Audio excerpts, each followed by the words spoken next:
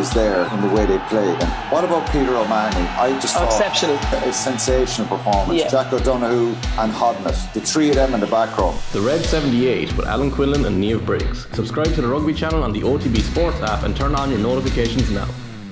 It does, absolutely. My dad was there milking a few cows when we were young lads, so we're well used to drinking pints of milk, and we know all about the essential nutrients that are in it. And it's, I think, really, what would you say, combining it with our training program then has given us maximum benefits in the rowing world.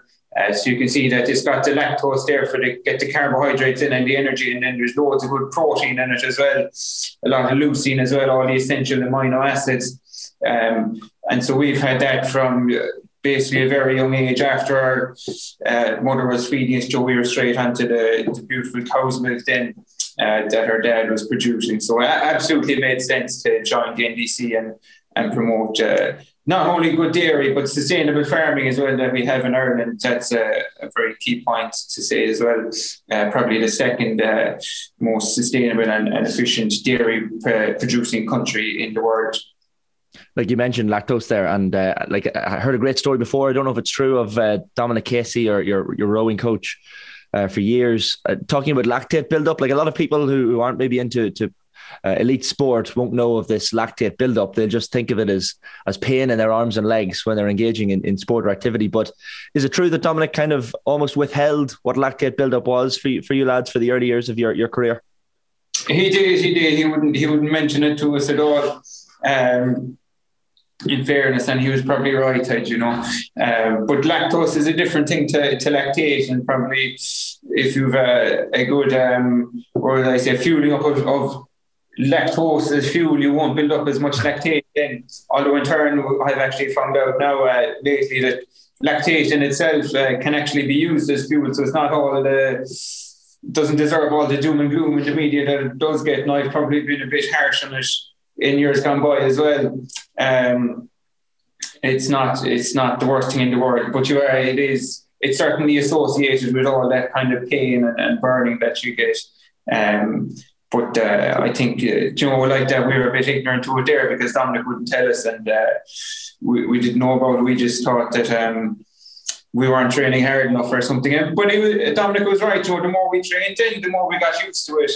And the faster you go, and you can actually tolerate more lactate in. So it was probably a method to his madness, It all worked out in the end, for sure. Vicky, obviously nutrition and diet and all these things are massively important in all levels of sport nowadays. But when I think back to some of your big days in the Meath jersey, and look, you're only after winning your Division 1, first ever Division 1 National League title. You're coming off the back of an incredible year with Meath, winning the All-Ireland last year, and a really, really strong performance individually from yourself, even in that final last year in Croke Park. So, for you, how do you build up to the big games? How do you get used to performing as well as you can on the big day? Is it a case of geeing yourself up, getting really pumped in advance? Is it the case of the opposite, trying to calm yourself down? Or how do you approach these things? Yeah, look, I think it's a case of maybe trial and error. I don't think you get it right every single time, but when you do, you kind of start to notice small things that you've done consistently. And I suppose the nutrition side of things definitely does play into that. And, I think some of the girls on the team are a bit maybe superstitious about some meals that they'd have the night before and who cooks them as well.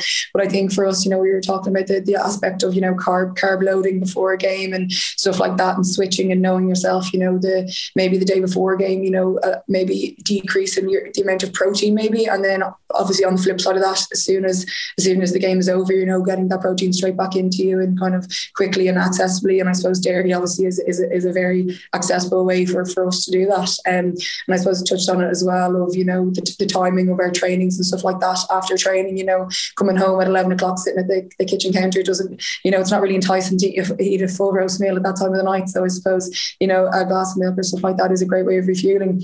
But then, I think, just even the little things you do the day before a game, and just the approach I have kind of is just maybe spending time with the people that kind of understand what you're going through, but just not doing something too hectic either. Yeah, but definitely I suppose the nutrition side of things is something that you kind of, it's a nice distraction to have before a big game, focusing on what you're actually eating.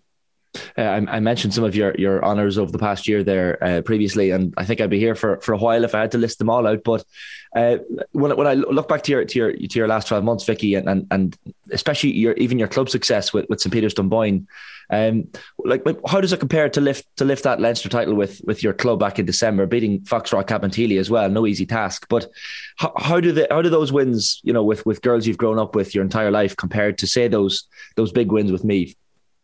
Yeah, I think it's difficult to compare them. I think, you're always, regardless of any game I've ever played, any division, any league or anything like that, you're always chasing that winning feeling, I think. And I think, it doesn't matter whether it was the Division 3 league we won a few years ago, or that Division 1, you're still, trying to perform at the highest standard. And like that, winning that Leinster with Dunboyne, and we would have won the intermediate and junior Leinster with Dunboyne as well. So, but like they all gave us that same fulfillment and that same, joy of winning. So I think that's kind of how I'd be maybe able to compare them. But yeah, like I think the shift of winning with your club, and like you said, girls you've grown up with, and I live with Shelley, one of my teammates who was on the county team as well last year. So it was, just having that constant understanding of what the other person is going through and what they're thinking of, knowing, if you had a terrible training, just kind of maybe keep the mouth shut and say nothing at the dinner table.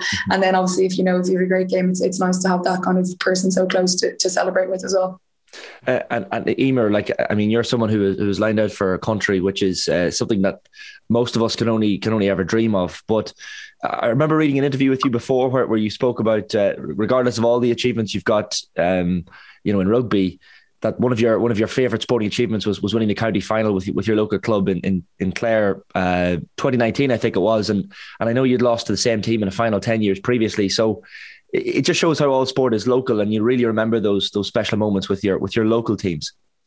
Yeah, it is. And looking back, it was one of the most memorable times. And probably because, as you said, it was 10 years, if not longer, in the making, with the girls that you grew up with in a parish, a tiny little parish where I'm from. I suppose it's the people that had gone before us and who'd never made it and who were part of that winning team. You were doing it for the girls that were on the team, but also the ones that had long gone and had put in the work and never got that county title. It really was one of the most special moments. And I suppose getting to play with Ailish and getting to do it, like she'd been away in Australia and I'd obviously been playing rugby for a few years. So getting back and been able to come back together and play and win together was just lovely. And it's just going back to like where I started. I wouldn't be where I am right now without playing Gaelic football. And I'm never going to forget that it taught me everything that I have right now. Yes, rugby is a completely different sport, but it gave me the opportunities that I have right now. Paul, if I just go back to yourself, and it's been quite a mad year for you as well. And like I've spoken to different Olympians and off the ball over the last 12 months or so, some of whom have, for some people, I guess competing in the Olympics alone is a massive achievement. For anyone, that's a massive achievement. You see people getting the 5 Olympic rings tattooed, when you get that achievement of competing at the Olympic Games. But for you, how have the last whatever number of months since Tokyo been? Like, to be described as an Olympic champion for the rest of your life must be quite special. It's not something I think about often. I think there's probably other people think about it maybe more than I do. But Joe, I'm still young, although I'm aging quickly. I've got other kind of things that I want to look forward to in life, and just Joe working away towards them, so sitting some college exams, but also other racing and this type of thing later in the summer, and then the next Olympics then in Paris in not that many years' time.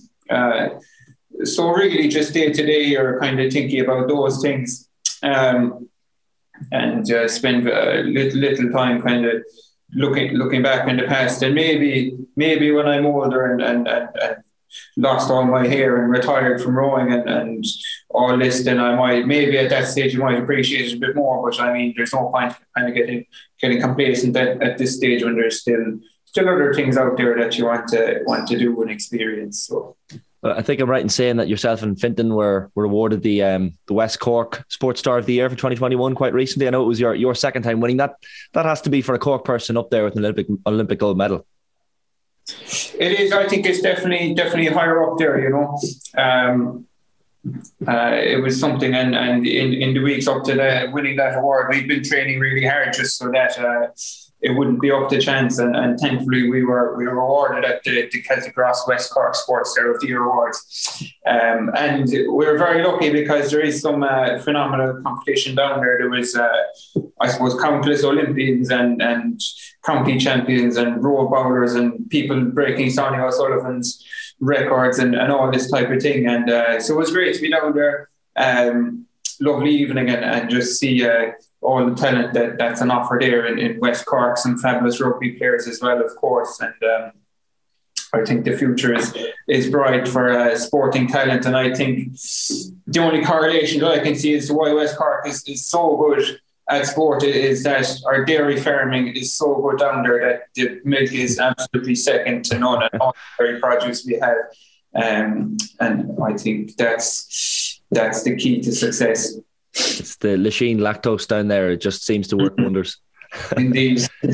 Like when I look, Paul, I was watching a interview with Ronnie O'Sullivan at the World Snooker Championship the last couple of days, and he was talking about, you know, taking inspiration from other sports people. Like obviously he like yourself, most of the time and some of the time is in an individual sport where, you know, he's taking inspiration, I guess, from people like Roger Federer or Tiger Woods, for Ayrton Senna as well. Like, do you look at other sports and take inspiration from other sports people, or are you just a case of just focusing on rowing and don't really take heed in sport outside of that, I guess? Well, not only do I take interest in them, I take part in other sports. I've been doing a bit of cross-country running with Lee Vale during the winter, and I've been highly unsuccessful and been laughed at while doing it, but I've enjoyed it all the same. And like you're saying, it's good to see what kind of approaches they're taking to training and racing, what training programs they're doing. Some of it is kind of very similar to what we're doing in rowing, because they're both very much aerobic sports. But you just think about the movements that you're doing in a different way, the different muscles you're using, and hopefully then you can kind of bring that in and kind of rethink about what you're doing in the rowing, make sure that it's the right way you're moving, and see if there's any better ways to do it. So it is good to try out different things, talk to different people, keep yourself kind of fresh and focused and always on your toes. There's certainly no harm in that. Like Vicky, just on that, I guess, and taking inspiration from other people. Like I remember even seeing you, I think, retweeting the image from the Dublin Meath League game earlier this year, and 5,000 people there. You see ads on television constantly now, and female sports people like Rachel Blackmore, Katie Taylor, Kelly Harrington, household names in this country now. We've come a long way in that regard. It almost seems like that gender gap has been, or is being, closed rapidly in this country. Yeah, I suppose, just maybe focusing on, taking inspiration from other people. I think absolutely on the women's sport in Ireland at the moment, it is very inspirational. Even the Irish soccer team last week, that huge draw against Sweden, like that's phenomenal. And I think I did see a tweet, maybe saying that if that had been, the comparison of, if that had been the Irish men's team and, the second ranked team in the world, like as in maybe there probably would have been a bigger hype. But I think, look, like you said, it is getting closer and there is improvements being seen across the board, and it's that narrative of, you don't want to always be saying the negative thing, because it is progressing and it is huge. And like you said, that crowd we had in Park Charlton was the equivalent of what the men get in Park Charlton, and that for us alone for a league game was just unheard of and unimaginable a few years ago, when it was just maybe 50 odd people at maybe even in a league semi-final. So I think there is huge progression. I still do think there's a lot of things, and maybe even looking in a narrow lens in the LGFA and GAA, I think there is still a gap to close, even just facility wise and everything like that. But I think there definitely is a change happening. It was the photo I referenced to Dublin Meath. It was a lovely sunny evening. I'm sure there's plenty of sun down in Australia as well, Vicky, and I'm sure it's a question you're constantly getting these days. But I suppose Eamon Murray, your Meath manager's comments, dreadful to watch, no skill about the AFLW. Caught a lot of people off guard, I guess, but you did tweet a lovely photo of the two of you after the league final, I think, where you said you're still friends. But what's your take on all that now? Like, is Oz most certainly on the horizon for you? Is it a case of just getting over this season with Meath, or what way are you approaching it now? Yeah, look, I'm here for this season until like with Meath. Absolutely, I'm committed to Meath. Look, Australia is something I've spoken about that I do have interest in. I have nothing signed at the moment, anyway. Even despite what Eamon is saying, but no, look, I think it's great to see, you know, Irish girls being successful over there. I think it's great even seeing TG Carr showing all of it, and you know, again, talking about accessibility to women's sport. You know, you flick it on, you can see it so easily. I think. The draw of, you know, maybe playing a professional sport is something that I am interested in, but definitely committed to Meath for this season. And like you mentioned, some of the girls over there doing incredible things, Orla Dwyer being one of them. Like for you, Emer, I know your own sister Eilish is probably the most decorated Irish woman over there in the AFLW. Will you be kind of off air here, giving Vicky some tips and maybe lining her up with Eilish to put her into contact and get all those contacts to bed before she goes to Oz?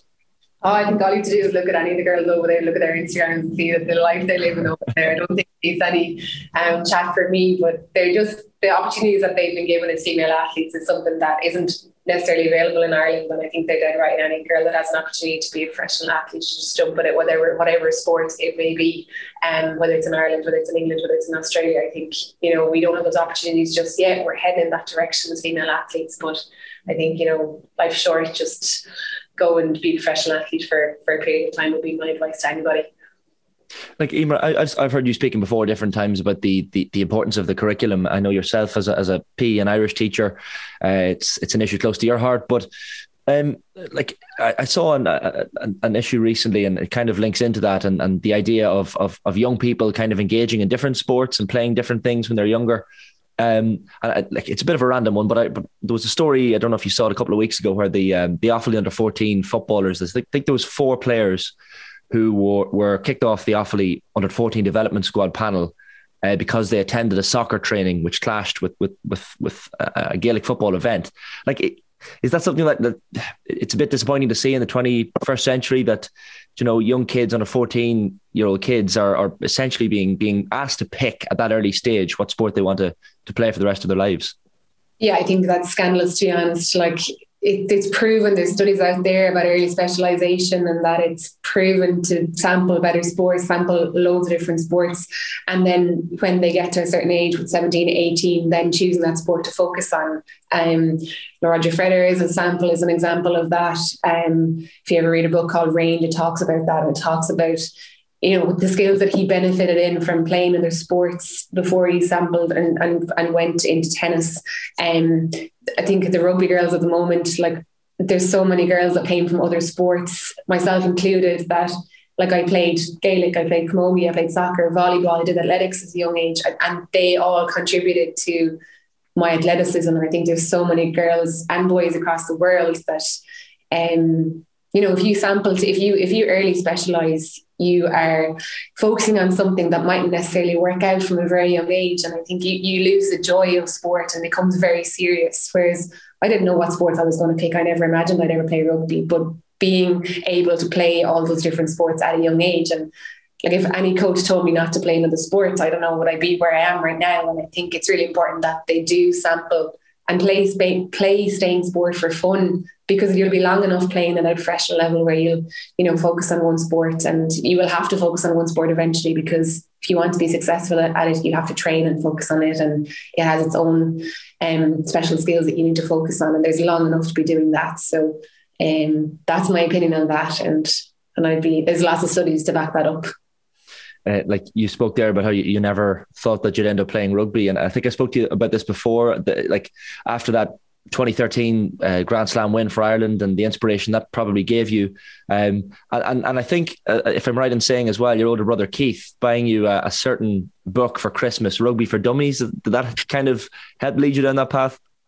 Yeah. He bought it for me the first year I started playing with the sevens, because I had no idea, like, because even sevens rugby is completely different to 15s rugby in that, you know, there isn't flankers, or there's a blind wing instead of just having an open wing. Like, there's so many differences to it. And it was bought as a joke, but I actually thoroughly read that book that Christmas. But yeah, I never imagined I'd play rugby. I saw the women win that Grand Slam on TV, and I think it was the first time that they ever got televised.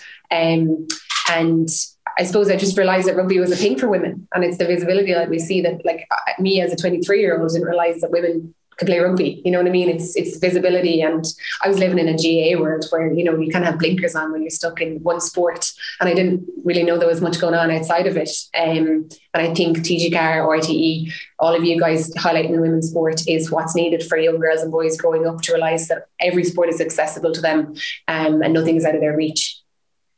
Like, we're talking about sliding doors moments like that, and like for you, Paul, like I remember reading about your introduction to rowing. I think it was 2001 or so. You're around 7 when your dad took yourself and your brother to Skibbereen Rowing Club. Like, do you think back to moments like that philosophically and think, geez, if that hadn't happened, you know, who knows what path your life would have gone down?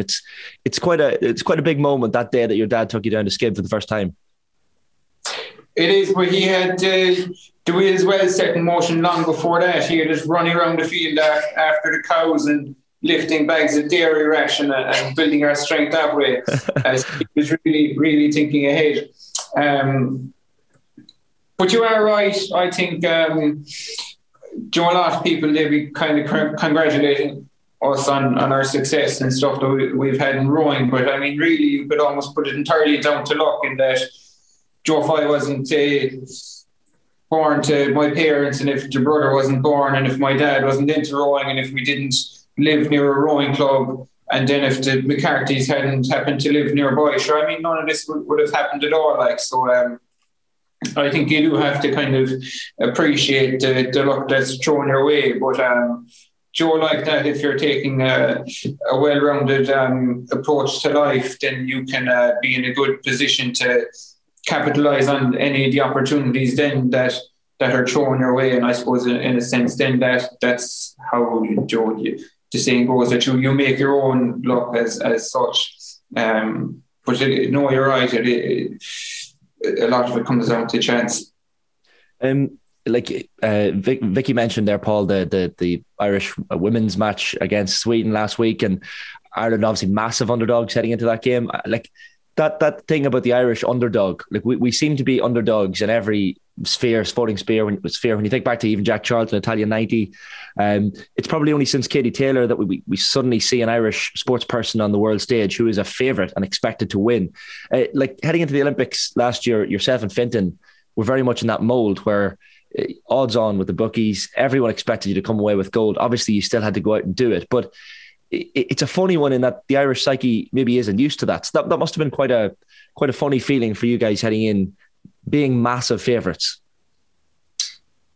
Oh no, that's not something we would have thought about at all. And I think people will be saying, "Oh, there must be massive pressure, whatever." But I suppose looking back, like, I mean, that kind of takes the pressure off. That, like, if you're the favourite for the thing, then it's like. Things are going well for you, you're looking good, and you should be able to take confidence in that rather than being kind of scared and worried and have a bit of a target on your back. I don't think there's much sense in thinking about it that way. And I suppose, like, regardless of whether you're the favourite or not the favourite, or the least favourite or the middle favourite or whatever, like, your job at the end of the day is to go out and do the best that you can do. So thinking about how things are looking beforehand, it kind of doesn't have a huge amount of impact on it. So I don't get too carried away with that type of stuff.